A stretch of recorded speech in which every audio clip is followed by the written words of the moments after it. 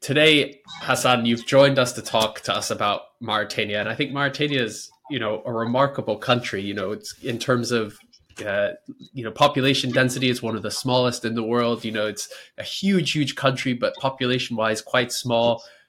And you've kind of never qualified for the Africa Cup of Nations in all of your history, and then now you've qualified for back to back to back AFCONs, 2019, 2021, and now 2023.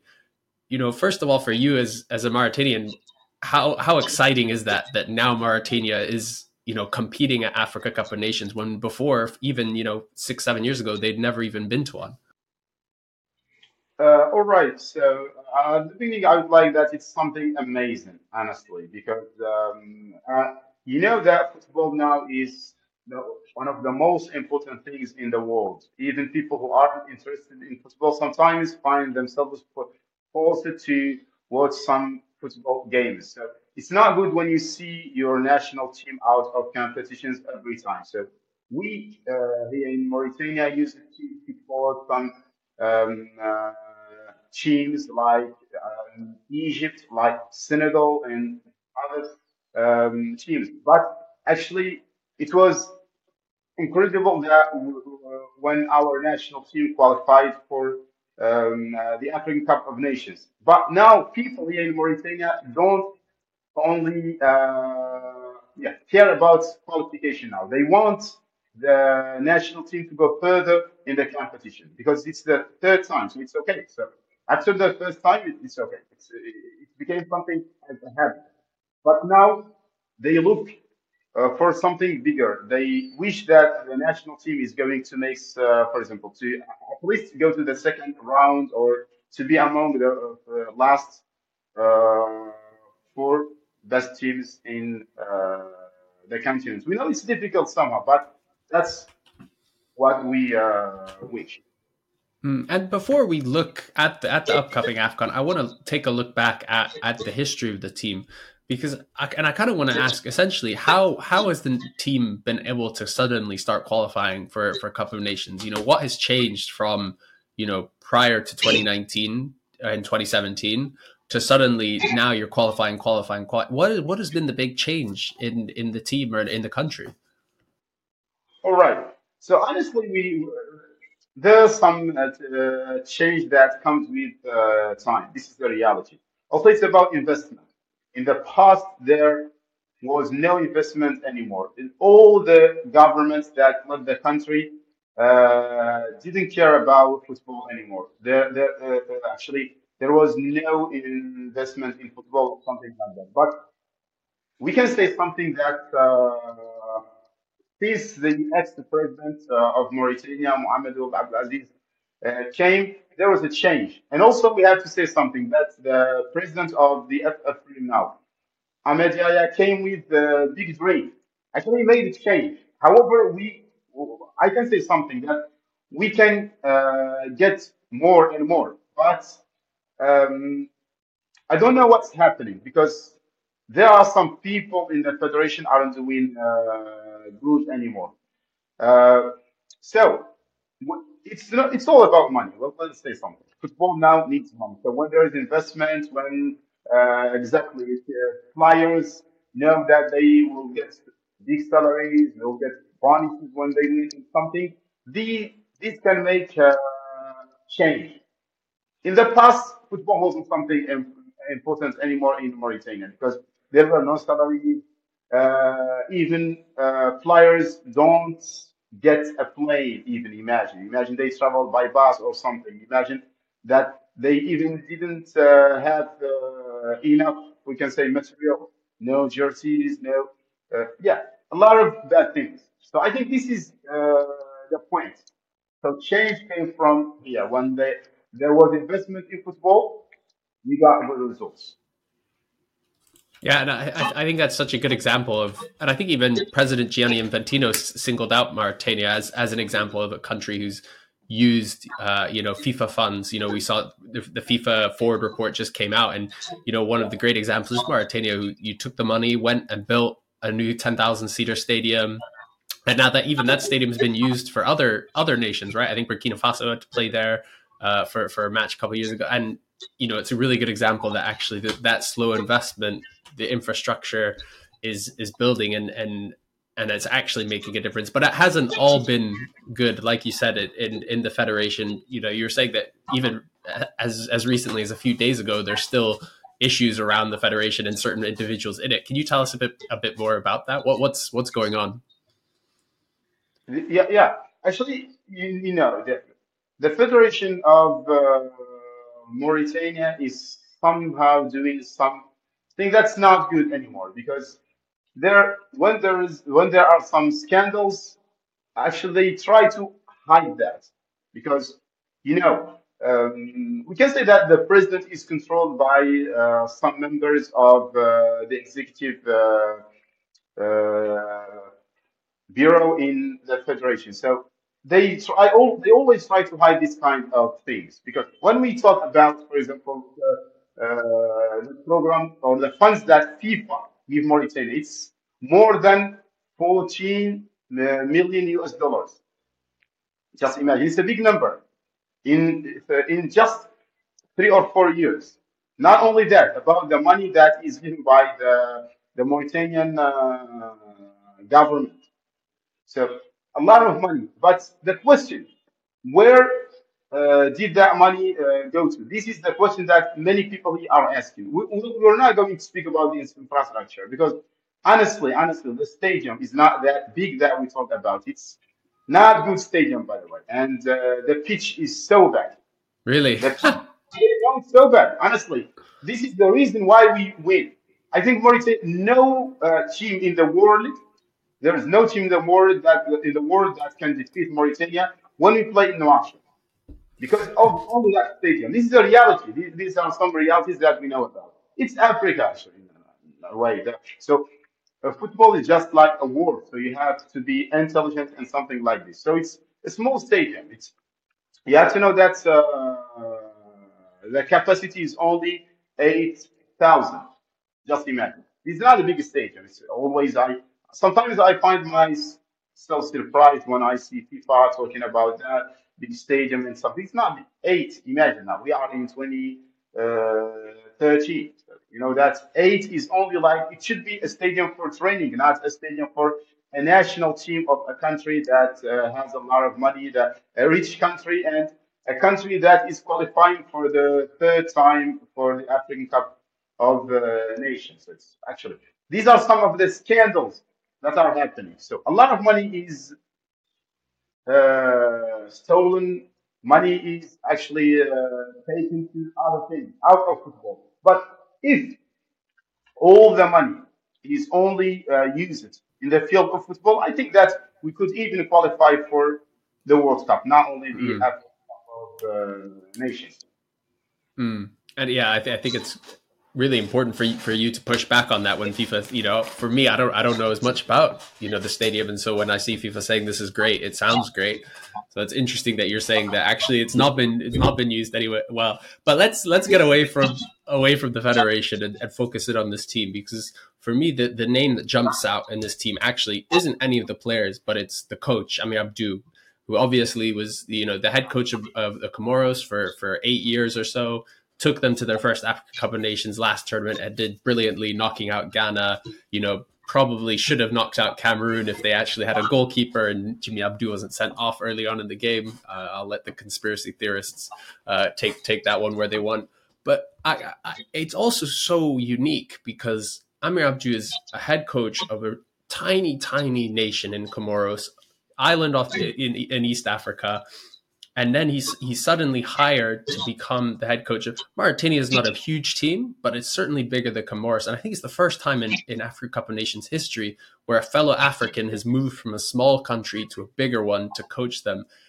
How did that happen? How did Amir Abdou become the head coach? Because I know he got involved with Nodibu in the club side of things first, but tell me that story. What happened? How is Amir Abdou now the head coach? I think it's so interesting. All right. So you have mentioned actually part of the answer when you said that he was the coach of Nwadibu. Actually, FC Nouadhibou is the biggest team here in Mauritania, and it's owned by it's just a small national team.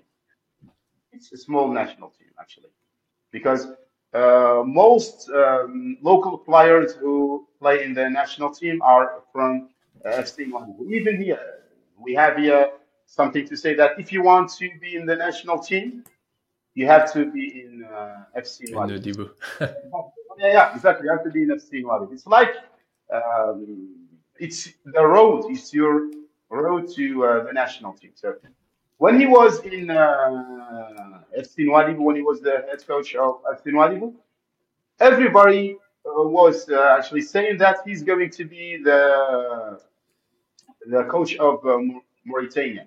It's normal because that time Mauritania, yeah, faced some problems with the ex coach Martinez. So because he didn't do well. By the way, he did a lot for Mauritania, and we have to be thankful for him for all things that have done for exactly that have been done for the national team. But it was the end. Honestly, we had exactly we reached the last point that we actually could because his last games weren't good anymore. So Hmm. the only name that was ready was Amir Abdul, and actually it's about money, and he gets actually a good salary here in Mauritania. So it was for him also a challenge because he knew the players, he was yeah, coaching FC Ouaddaï, and most, as I told you, most players, and he knew the atmosphere here in Mauritania, everything and culture, a lot of things. So it was something normal for him to accept the yeah, coaching the national team of Mauritania. Especially as you said that when it comes to history, the history of Mauritania in the is better than Comoros because Comoros is a small country. So, so it was something normal for me so that he accepts coaching Mauritanians. And how was that received? Because obviously Mauritania, recently you've kind of only in the last decade only had French coaches, only had European French coaches. So how was it received by the public that they're moving away from having a European there, but not only that they were taking someone from the Comoros. What was the kind of noise around that? How did people receive him? Honestly, there's no big change because Yeah. uh, we had French coaches and now we have also by the way, he's French. He has Yeah, I mean, he's born and raised in France. Yeah. exactly, and he speaks French also. So there's no big change. Hmm. People accepted that because it was the same. Just Hmm. uh, yeah, he's French and he speaks French also, even if he's from Commerce, but he has the French nationality and he speaks French, and that's the point because most players here speak only French, so he can communicate with them easily. So it Yeah, was and something and for the public.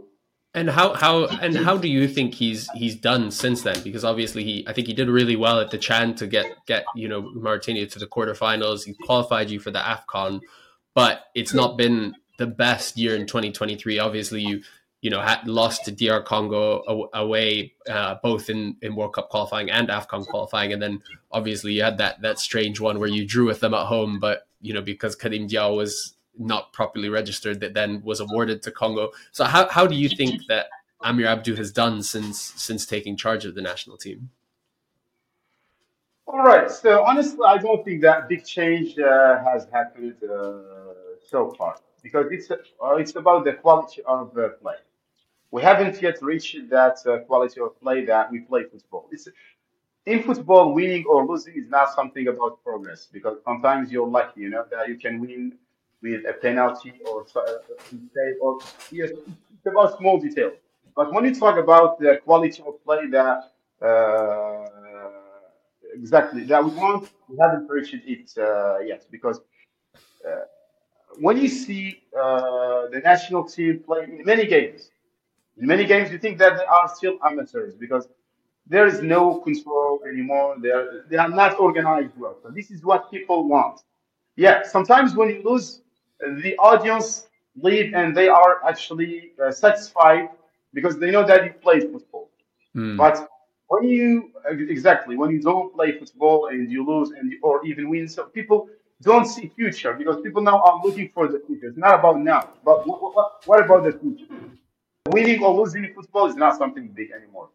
mm, When you have a project, you have to have a quality of play first.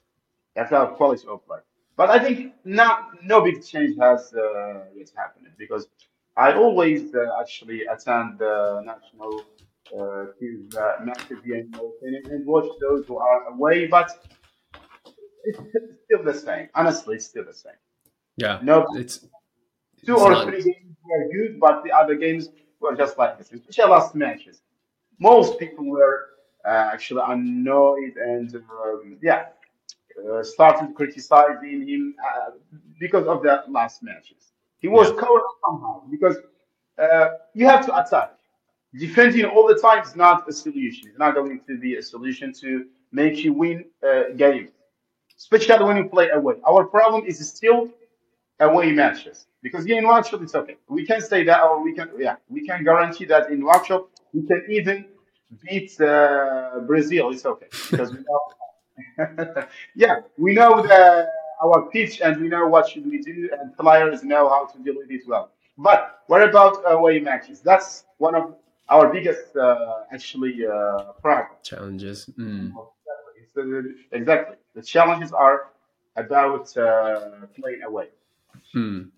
So, we've spoken a little bit about the squad, but tell me about the squad because I think Mauritania will be one of the kind of more unknown nations in terms of the players coming into the tournament. Obviously, you have a number of players who play abroad in France, and a few other players. I mean, the biggest name is probably Abubakar Kamara, who obviously was at Fulham and is playing in kind of Greece and now in the UAE.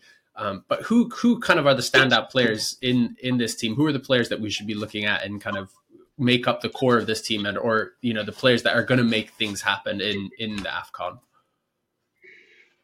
All right, I think that for me, Humaya Tanji is one of the players that is going to make something great. Also, Mohsin is not bad. He's one of the best in his exactly. So Mohsin is also excellent. Of course, there are some other players like Delay. Delay is one of the most important players for the team. Ali Abeid also is a very important player. Uh, Hassan Houibid is also another important player without actually forgetting Kamar, as you said. We we have good players. Comparing to the past or comparing to yeah uh, neighbor countries or something, we have good players. But the problem, how the coach is going to deal with them is the question Hmm. about that. It's about the way that the coach is going to deal with them. However, our group is not easy anymore. When we talk about Algeria, when we talk about Burkina Faso, Angola, these are big teams, especially Algeria. You know, Algeria and what they can do, especially in such kind of competitions. So it's going. I think that the number one is exactly for Algeria, but what are we going to do is how? But these players, I think, if they believed in their abilities, if they played with their spirits and something, they can actually make something. Especially players that I have named, Zalai, Maxim Buddha, exactly. Yeah, Hassan Houibi, Ali Abeid, and of course Humaya Tani, because Humaya is the uh, best attacker here in Mauritania. And the last games, he has scored actually many goals for the national Mm-hmm. team. Yeah, he's been in good form. Let's look at the group because obviously, like you said, Algeria, they had the bad AFCON last tournament, but they're still one of the biggest teams on the continent. I think they've only lost 5 games in 5 years. Jamal Bamadi, he's maybe not got quite the energy and the zest that he had a couple years ago, but he's still one of the best managers on the continent. But obviously, playing against them and playing against Burkina Faso, that in many ways that suits Mauritania, doesn't it? That kind of where you can defend, play on the counter attack, look to be kind of very physical against particularly Algeria. I think Burkina Faso maybe is slightly different. But then it's going to be that key game against Angola, right? Angola, who aren't at the peak of their powers. They've obviously got more history than Mauritania, but they're long gone are the 2006 vintage, 2010 vintage. This isn't a very strong Angola team. What are the expectations coming into the tournament for Mauritania? I know you're saying that people are, they're saying, okay, we've gotten the group stage twice, we have to get past it. But kind of realistically, what do you think is kind of, how far do you think this team is able to go in this group? Particularly thinking that first game is going to be against Burkina Faso. There are wishes and there are expectations actually about which now we go further in the competition. But expectations, I think the last thing we can reach is the second round, and it's very hard. Honestly, it's very hard because, as you said, yeah, I don't talk only about teams. I talk about weather in Ivory Coast. Players exactly aren't adapted to actually play in such kind of weather. This is one of the most important points here in Africa. It's all about weather. So this is the point that I think it's going to be one of our weaknesses. You see, so uh, for me, Algeria is going to be yeah the on the top of the group. But if Mauritania uh, won their first game, I think they will qualify. But it's all about the first game. The most important thing is about the first game because when you lose the first game, I think everything is going to be, or everything is going to go down. Everything is going to go Yeah. down because you'll come to other games with actually, yeah, uh, problems, we can say. Because how are you going to beat Algeria and beat Angola and you have lost your first game? Players aren't going to feel good anymore. It's going to be bad. I think we're not going to go further. I wish, but I think the last thing we can reach is the second round. And it's very hard. Honestly, our group is very tough. Yeah, it Our, is a very tough group. But I do think what you say is so important, right? Is the fact that you play Burkina Faso first and not Algeria.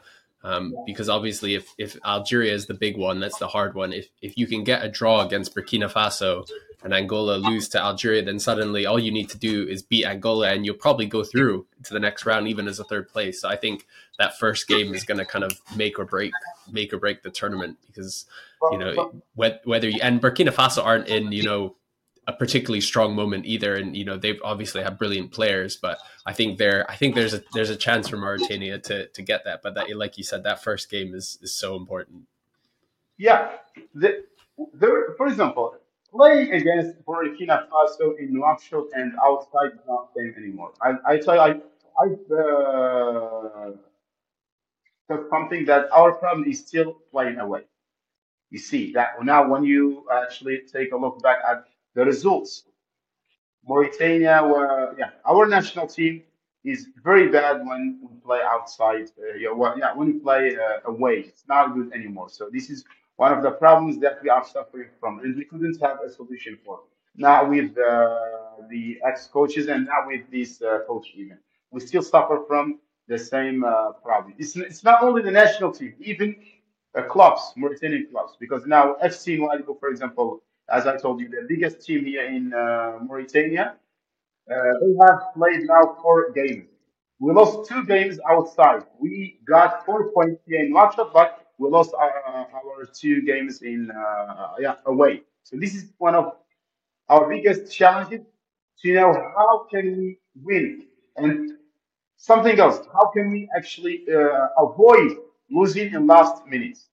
We have a big problem with the last minutes. Always we come to the 9 minutes 0-0, but after that we get 3 or 4 goals in the last minutes. That's one of our biggest challenges. And Burkina Faso, I think, when they play in Ivory Coast, that's not going to be easy.